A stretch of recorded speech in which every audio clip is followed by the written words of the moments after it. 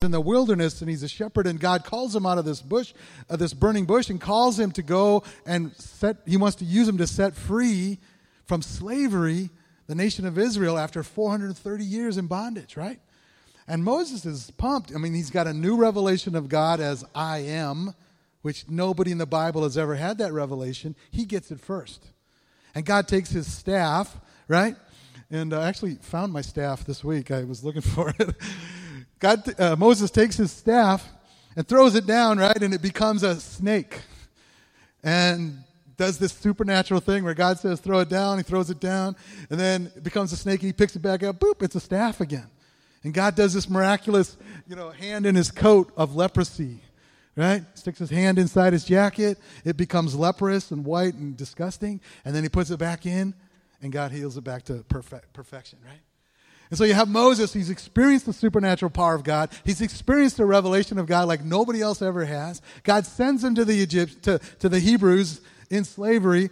They accept his message. They say, great, God is coming. Super. Moses then goes to Pharaoh and says, let my people go. I don't know if he's saying it, but that sounds good, doesn't it? Let my people go. And Pharaoh says, no. In fact, I'm going to make their job worse. I'm going to take away their straw that I've been giving them to make these bricks. I'm going to take the straw away. They still have to make the same amount of bricks, but they have to go get their own materials to do it.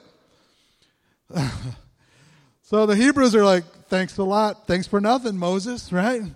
And Moses' situation and the children of Israel, instead of getting better, got way worse, right?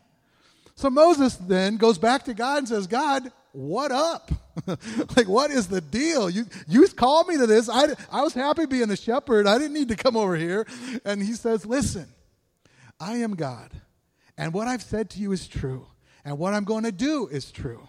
I am going to set my people free. And here's the thing I think that is so important. Even as, like, this morning, I go to pray for someone. And like, yeah, my baby's not sick. Ooh. I wanted to pray for your baby. I really did, And Jody wants to go mow and bless people and everything. I will tell you this. We are in a battle. We're going to talk about this morning because we're going to move into the plagues of Egypt. Some of you know the story, how Moses then, through Moses, begins to pour out a whole bunch of things on Egypt to get them to set the people free. Let me just tell you something. You are not called to an easy life. You and I are not called to comfort, right? There's going to be comfort along the way because we have peace, love, and joy in our hearts. But let me tell you, the world is not going to go, oh, you're a Christian? Super. Just do all these great things.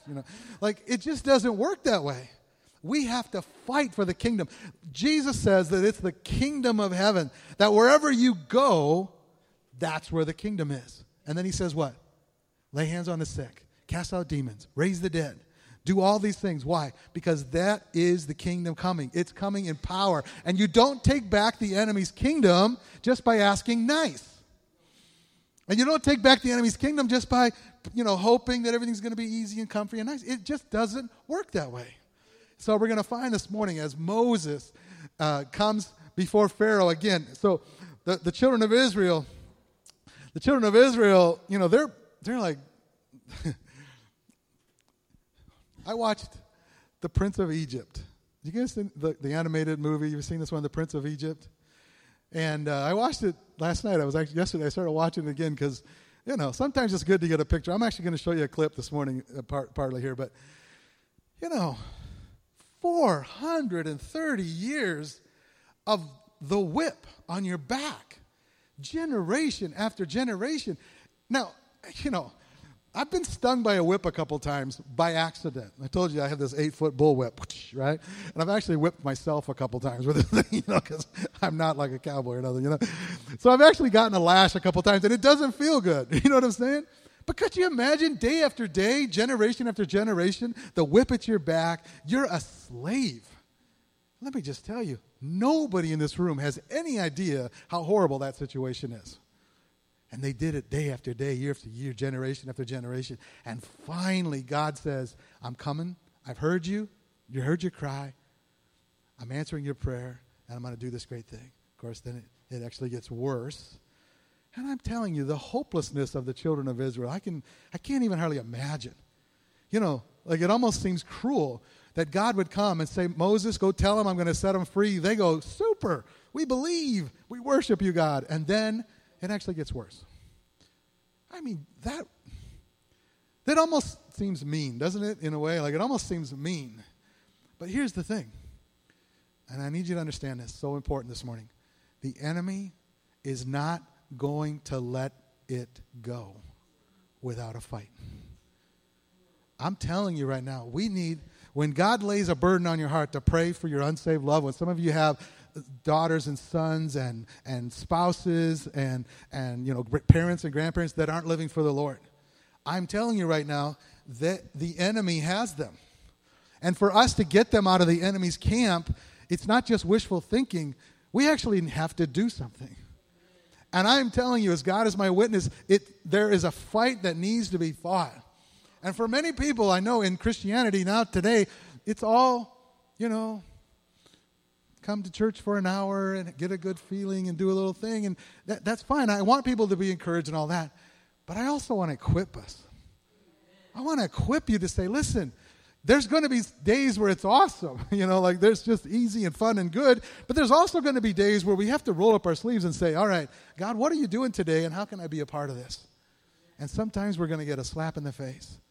Sometimes the guy's going to say, I'm not going to let you bless me. Get out of here. Are you dumb? Are you stupid? Get out the door, right? There's going to be other days, hey, can I pray for your baby? No. Okay, But there's going to be other days where, hey, is that shoulder messed up? Can I pray for that? Boom, healing. Why? Because we're fighting for the kingdom. We're fighting for this, folks. It's not passive. And the title of the message this morning is we've talked about the call and the conflict and these different things. Today is the confrontation. Today, we begin to talk about the confrontation that Moses has with Pharaoh. Let's start with Exodus chapter 7. Now, why don't you turn there with me? I've never been how many of you have been in the military? You're in the military, so several of you. And I've not ever been in the military, but I love history, and I'm pretty much a World War II buff. I know so much about World War II, and I know a lot about history.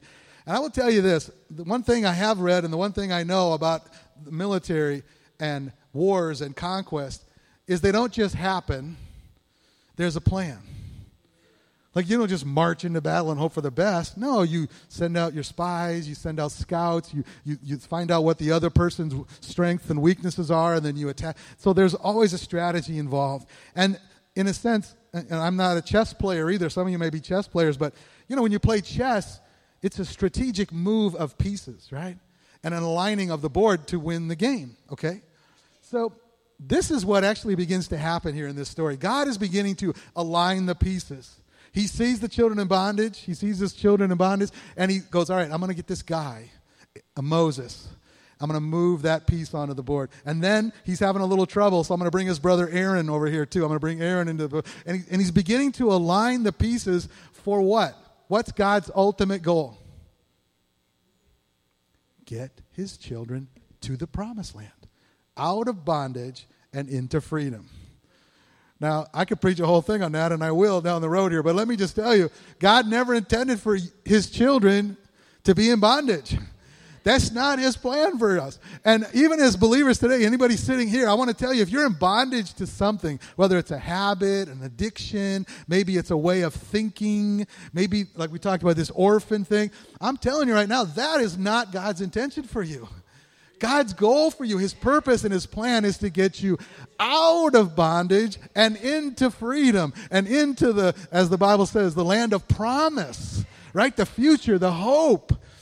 I don't know, I was just reading a thing about Joel Osteen in Houston, right? And he's got this massive church, and he's, and I don't know what you think of him, and everybody's got different opinions. I don't really care, but I do know one thing about Joel Osteen. That dude brings hope. That guy preaches hope. You want to know why his church is so big? You want to know why his ministries and all the online stuff is so big? Because we live in a very hopeless world. And when people hear hope and they see hope, they go, oh, I could use some of that, And they just come right on in. And I'm thinking if Okay, we're talking about spiritual warfare. We're talking about the battle. But here's the thing. Even in this battle, it's not just a battle for the sake of a battle. It's to bring hope to people in bondage and bring them over into freedom, right? So every time we have contact with people in our world, even this week, God wants you to be the one that takes people from bondage and hopelessness and bring them into hope.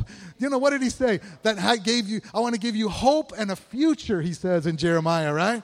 Not to be bound and not to be all these horrible things, but to give you hope and a future. Like, I'm telling you, that is God's plan for you. It's God's plan for me. It's God's plan for your family. It's God's plan for your kids and your loved ones and your coworkers. God, he wants us to bring hope. I'm telling you right now, and I know even someone in the sound of my voice, maybe watching on Facebook or the podcast, if you are in a hopeless place, just know this, that's not God's plan for you. If the only voice you hear is hopelessness, you need to start listening to a different voice. Because God always brings hope. God always wants to move you from a place of bondage to a place of freedom. And here's the thing. You don't have to settle for anything less. Now, I will say this. It's a fight. If you're struggling with depression, if you're struggling with this hopelessness, do something about it. Part of it's spiritual, I will guarantee you. Almost every depression that I've ever seen has some spiritual aspect to it. But I also know that our bodies can have chemical stuff that's going wrong, and there can be things that need to be adjusted chemically. So I bless doctors, and I bless the medical profession. I do believe that God wants to bring his supernatural healing to our bodies, but sometimes he uses both together. It's not either or, it's and, right? And so I want you to know there's hope for you, whatever your situation is. And one of the ways I really want to help you do that, we're going to be talking about this more in the weeks and months ahead, but to just reaffirm and go back and back again to the idea that we're sons and daughters. If I can get a greater sense of my identity, who I am, you see, if I don't feel like God really loves me or loves other people more than me, maybe let's put it that way, then I begin to believe a lie about the Father's love. And when I start to believe that lie, then I'll begin to believe other lies about where I am and what I can expect in my life. I'm telling you, as God, as real as it can ever be, God does, his plans and purposes for you are not for loss and hopelessness and defeat and depression and anxiety and hopelessness. Bondage is not your land. Your land is the promised land. And I will tell you that journey, it can be hard, okay? It is for the children of Israel. Like, Moses didn't just show up on this thing and said, all right, saddle up, let's go. Okay, here we go. And the Egyptians are like, okay, thanks for coming, see ya. That didn't happen, did it?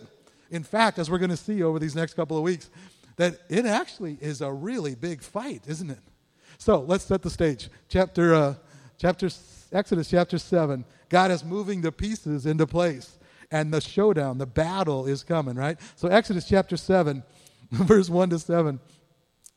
Then the Lord said to Moses, let's stop there for a second. Then the Lord said to Moses, okay? You know what I love about God? The Bible literally teaches this cover to cover, that he's no respecter of person. If God can speak to Moses, he can speak to me, right? And the Bible says he's the same yesterday, today, and forever. And the whole New Testament, as we move into greater revelation of the intimacy that God wants to have with us. We're not just orphans, we're sons and daughters. And I tell my sons and daughter things that I don't tell other people. Why? Because we're intimate. I love tucking in my kids at night. I'll just confess it. I kiss my daughters. I kiss them a lot because I love them so much.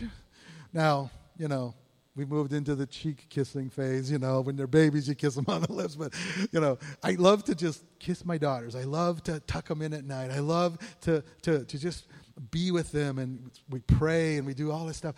And I love doing it. Why? Because when I look at them, there's this overwhelming love for them.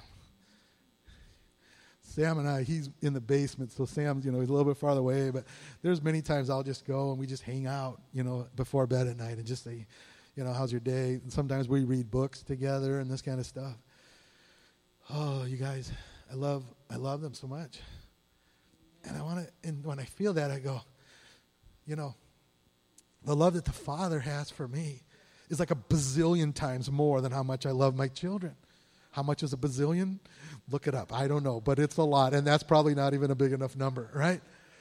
Oh, folks, we have got to get it into our spirit that God is for us, not against us. That he actually loves us. He wants to crawl in, next to you and just, pour his love on you. And that was a little weird for men to kiss men, so let's just leave that one out. But he wants you to know how much he cares about you, and he loves you, and he's not distant from you. I'm so sick of religion. I'm so sick of what's been taught in the church that somehow we have to work hard enough to please God, and maybe then he'll do something nice for me. But mostly I'm just this worm, like I'm not good enough, and I'm not this, and I'm not this. Oh, my word. The lies that the enemy has put into the church need to be done. This world needs to know through his children how much God loves them. If they can see how much God loves me, then I can let them know how much God loves them. Am I right?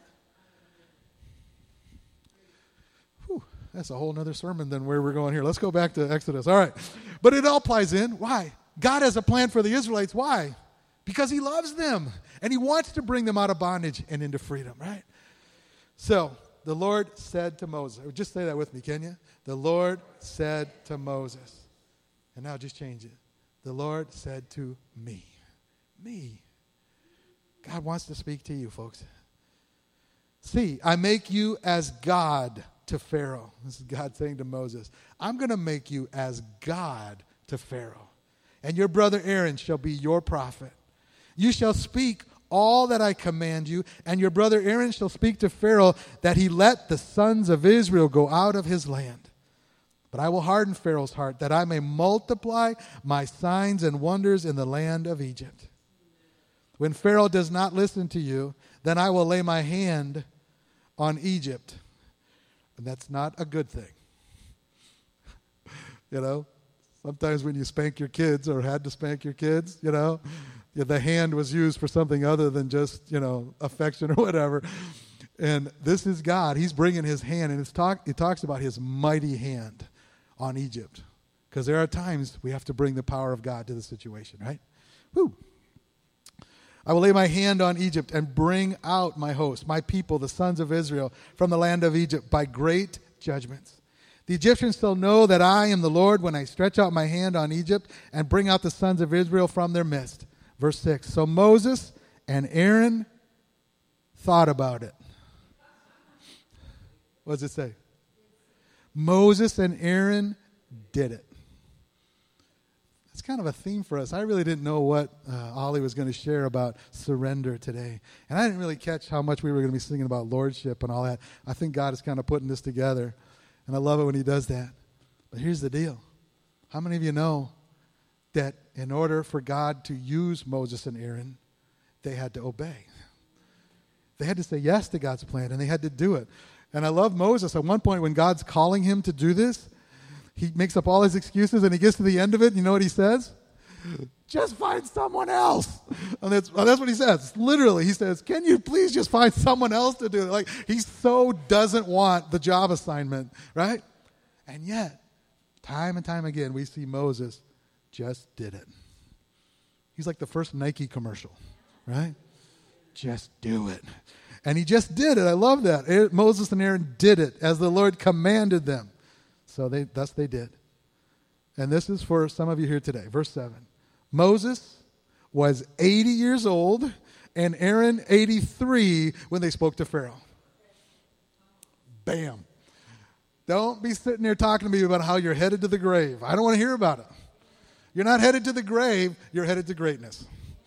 I don't care how old you are. God wants to use you to do amazing things. When he's done with you, he'll take you home. But don't slide into the grave. Slide into greatness. Amen. Let's move into greatness. Let's say, God, I don't know how many days I got left, but you know, and you want to use me to do amazing things. I think it's amazing.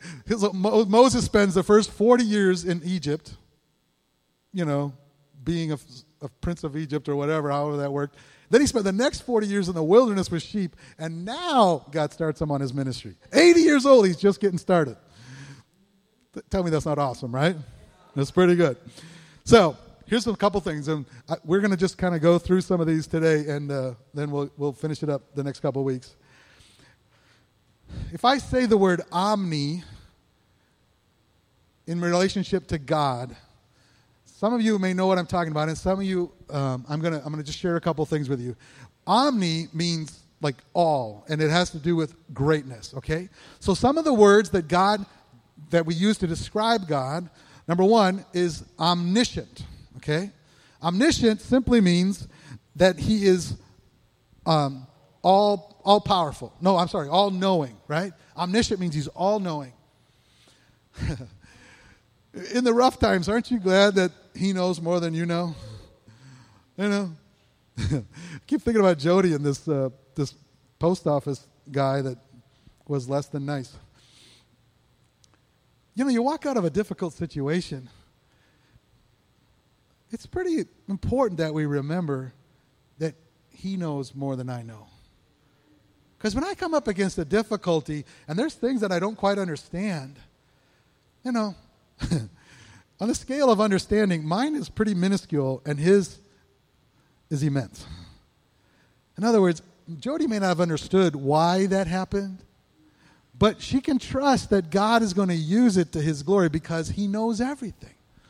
God has a plan, folks. He knows everything. And when we're in those difficult places, we can trust that God is omniscient. Omniscient. He's also omnipresent, which means he's everywhere at all times. You don't have to worry about being out of nearness to him. He's right there. He's also omnipotent, right? I know it says omnipotent, but I like to say omnipotent, right? Because he's all powerful. He has all the power. He's everywhere, and he knows everything. Can you tell me why we worry about anything? Seriously. We got to get this into our head. Why am I worried or anxious about everything when he's everywhere, knows everything, and has all the power? Here's my word for us today. It's a prophetic word. Are you ready? Chill. Just chill. Stop worrying about things you don't need to worry about. Right? Just chill. He's everywhere, knows everything, and has all the power. Just chill, relax. You don't have to sweat about so many things. But I will tell you this, that doesn't mean you don't go to war. That doesn't mean we don't battle. Because the Bible is full of battle verses, right? In Ephesians 6:12, many of you are familiar with this. It says, "For our struggle is not against flesh and blood, but against the rulers, against the authorities, against the powers of this dark world, and against the spiritual forces of evil in the heavenly realms." We need to chill about worrying about solving all the problems, but I do think we can roll up our sleeves and say, God, how do you want me to pray into this? God, what do you want me to do? Because I'm not wrestling against my boss. I'm not wrestling against the postmaster. Right? I'm not wrestling against all these other things. I need to say, God, what is it that you want me to do? And what do you want me to declare? And how do you want your power to flow through me to change this situation? Amen? We need to remember this isn't just a cakewalk. It's not just ease. It's not just comfort. We live in America, so that's kind of our thing a little bit. Anybody get impatient waiting at the fast food place? Anybody ever do that? Maybe. I was at Walmart the other day, and do you ever get impatient when they got 42 cash registers and they only open 2? What is up with that? And I get it coming. Then I'm thinking, wait a minute, I walked into a store that has everything I could possibly need. I have money that I can use to buy it, and I get a little perturbed because it's not going as quick as I want it to go, I just need to chill. You know what I'm saying? And yet, this the spiritual battle that we're in, there is a struggle that actually is happening. And I know I'm not speaking to people that don't have a sense of this, because you and I both know this thing is a fight. There's times where we have to remember that it's not about the person, it's about the entity. It's about the demonic spirit that is actually controlling or influencing somebody. Luke chapter 11, verse 20 to 22 says this. And Jesus is talking about demon possession and people with demons and those kind of things. And he says this, "But if I cast out demons by the finger of God," everybody hold up your finger. By the finger of God. We're going to bump into this phrase a little bit later here. "But if I cast out demons," Jesus says, "by the finger of God, then the kingdom of God has come upon you." The finger of God brings the kingdom of God. You got to love that, right? "The kingdom of God has come upon you. When a strong man, fully armed, guards his own house, his possessions are undisturbed. But when someone stronger than he attacks him and overpowers him, he takes away from him all his armor on which he had relied and distributes or takes his plunder." Now this verse is applied to the demonic realm. One of the things we're going to be teaching a little bit more in the weeks and months ahead is this idea that there is probably more demonic activity in the world and in churches than we perhaps realize. And I would pray, and I would speak to us today and say this: Lord, give me eyes to see in the spirit realm. Some of you remember the story, I think it was Elisha in the Old Testament, and the enemy is, arrayed and looks hopeless, and all the enemy soldiers are all there, and Elisha's servant is, he's all nervous, and he's biting his nails, and what are we going to do? What are we going to do? And he says, chill, basically. And he says, God, give him eyes to see. And the eyes of the servant are open, and he sees the heavenly forces arrayed that are innumerable. And it's the whole thing. It's just covered. And there is so much more for us than is against us, right? But here's the thing. If we don't have eyes to see, we don't see God's provision. We don't see the forces of the angelic powers and the things of God arrayed against the enemy. We'll tend to just focus on the enemy and the problems. And so, one of the things that God wants to do in our lives, but even as we go back to the story in Egypt, is part of this plagues of Egypt is God's way of punching the devil in the face. He does it 10 times until he lays the devil out. But how many of you know it took 10 plagues to do it? The demonic influence on Egypt was probably one of the strongest in all of the ancient world. The Egyptians were a demonically inspired empire based on their worship of demon gods. Okay, and we're going to look at that here in just a minute as we move a little bit forward. So, Moses and Aaron, chapter 7, verse 10. Moses and Aaron come to Pharaoh, and thus they did just as the Lord had commanded. And Aaron threw his staff down before Pharaoh and his servants, and it became a serpent. Then Pharaoh also called for the wise men and the sorcerers of Egypt, and they also, the magicians of Egypt, did the same with their secret arts. For each one threw down his staff, and they turned into serpents. Well, that's interesting, isn't it? The same miracle that God uses to show how powerful he is, the enemy then turns around and does the same thing. So Moses' staff, Aaron's staff, it gets thrown down on the ground, turns into a snake. The Egyptian demonically inspired sorcerers and priests of Egypt do the same thing. But then it says this, but Aaron's staff swallowed up their staffs. Gives you a little clue, right? Yeah, you can make serpents the same as me, but I'm going to eat yours up. So you get a little sense that God already is laying the table, but it's round 1 of a 10-round fight, right? Round 1, it's supposed to be a tie, but God eats up their serpents, so I'm going to give that one to God. What do you think? Right?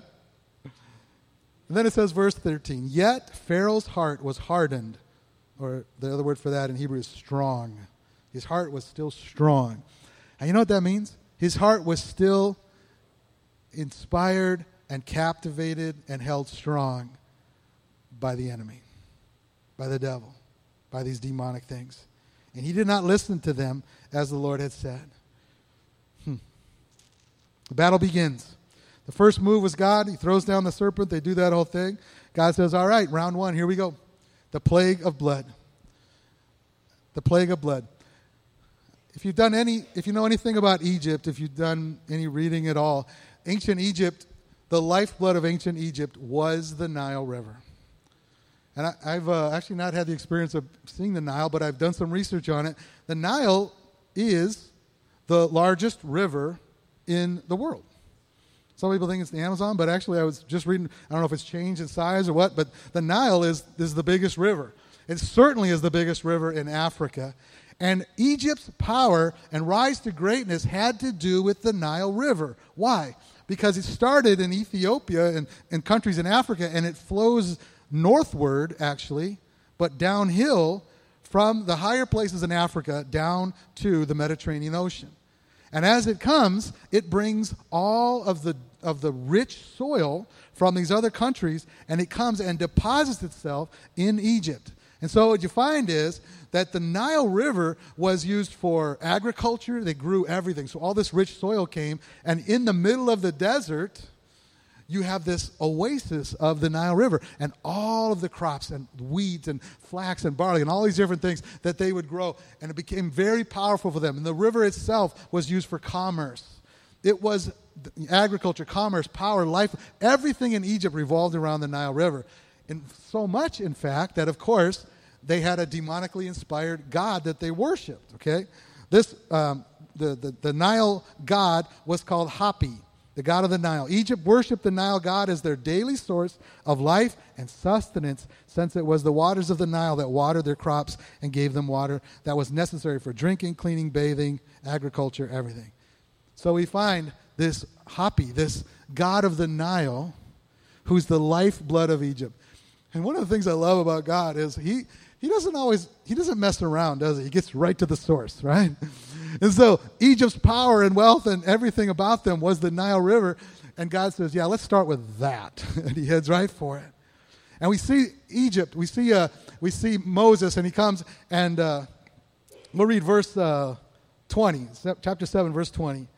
So Moses and Aaron did even as the Lord had commanded, and he lifted up the staff and struck the water that was in the Nile, in the sight of Pharaoh and in the sight of his servants, and all the water that was in the Nile was turned to blood. The fish that were in the Nile died, and the Nile became foul, so that the Egyptians could not drink water from the Nile, and the blood was through all the land of Egypt. Now, sometimes I think it helps us to see something. So I have a little video clip from this movie, Prince of Egypt. I just want to show it to you. And it's Moses turning the Nile River to blood.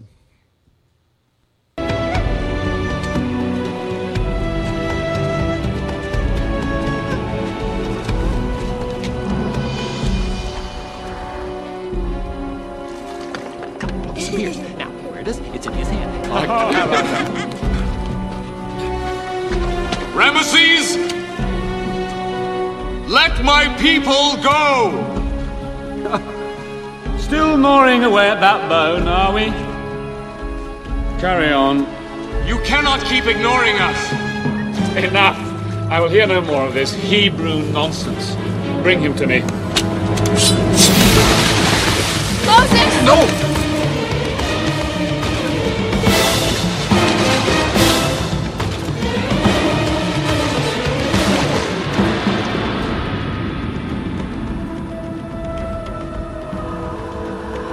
Take the staff in your hand, Moses.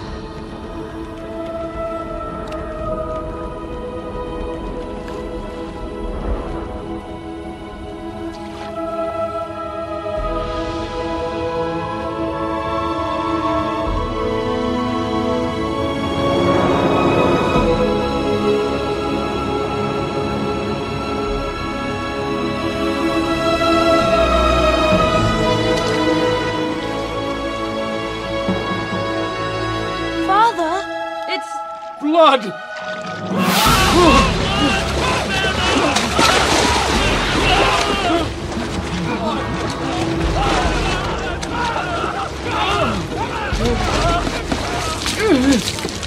Hotep, Hoy, explain this to me. Rest assured, Your Majesty. Yes, we are going to demonstrate the superior might of our gods. By the power of Ra!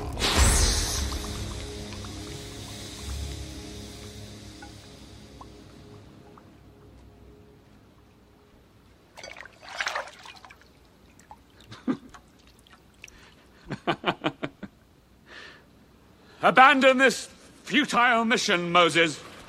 I've indulged you long enough. This must now be finished. No, Ramesses. It is only beginning. Only beginning. Verse 7, chapter 7, verse 22 says, "But the magicians of Egypt did the same with their secret arts, and Pharaoh's heart was hardened. He did not listen to them as the Lord had said. And Pharaoh turned and went into his house with no concern even for this. So all the Egyptians dug around the Nile for water to drink, for they could not drink of the water of the Nile." Second time now we see that God does something with immense power, and the enemy actually has power to do similar things. When we were at the other building, the other church, many of you remember on the corner of the Stern School Road and Dilly's, there was a palm reader. Do you guys remember? Remember that? Some of you remember that? It's not there anymore. But I've seen different spots around Lake County and even in our area. What is palm reading? Except the enemy's attempt to mock and imitate prophecy. I will tell you this, whatever God does in an amazing way, the enemy will try to mimic and mock and twist and take away from the glory of God unto himself. And one of the things we're going to see as we go through this the next couple of weeks is that the enemy's power is real. He can make snakes. He can make blood in a bowl. But I didn't see them turning the whole Nile back to water, did they? The lifeblood of Egypt was turned to blood. The Bible says that for 10 days, God left the Nile blood. Yeah. We're in a battle. The enemy is strong. But many of you know the verse. Greater is he who is in me than he that is in the world. The Bible will teach and God will show you that the enemy, he's not toothless, right? He has a couple of fangs left. But God is going to display his greatness. Over these next couple of weeks, you're going to begin to see this. Even the next plague that comes, that the magicians try to mimic it, but they're not going to be able to. And God is going to begin to flex his muscle one plague at a time and increase and increase and increase and increase. And what God really wants us to know is that he actually is stronger. The enemy, there's a battle, don't get me wrong. There's a fight to be had. But God is so much stronger and so much more powerful than anything the enemy can bring. Amen? So here's what I want you to do. I want you to stand with me this morning as we close.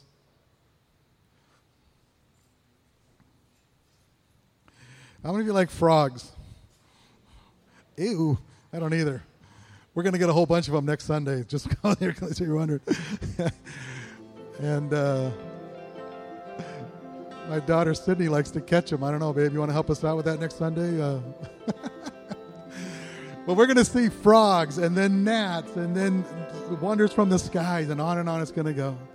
Here's what I want you to do. I want you to put one hand on your heart today, and the other hand I want you to just lift to heaven. Lord, I thank you today that you are a mighty God, that you are amazing in your plans and purposes. God, I thank you today that you are omniscient. You know everything. Lord, I thank you today that you are omnipresent. You are everywhere. There is no place that we can go and hide from you because you're right there. Even in the darkest corners of this earth, you are there. Father, I thank you for that today. And Lord, I thank you too that you are omnipotent, God, that you are all powerful, God.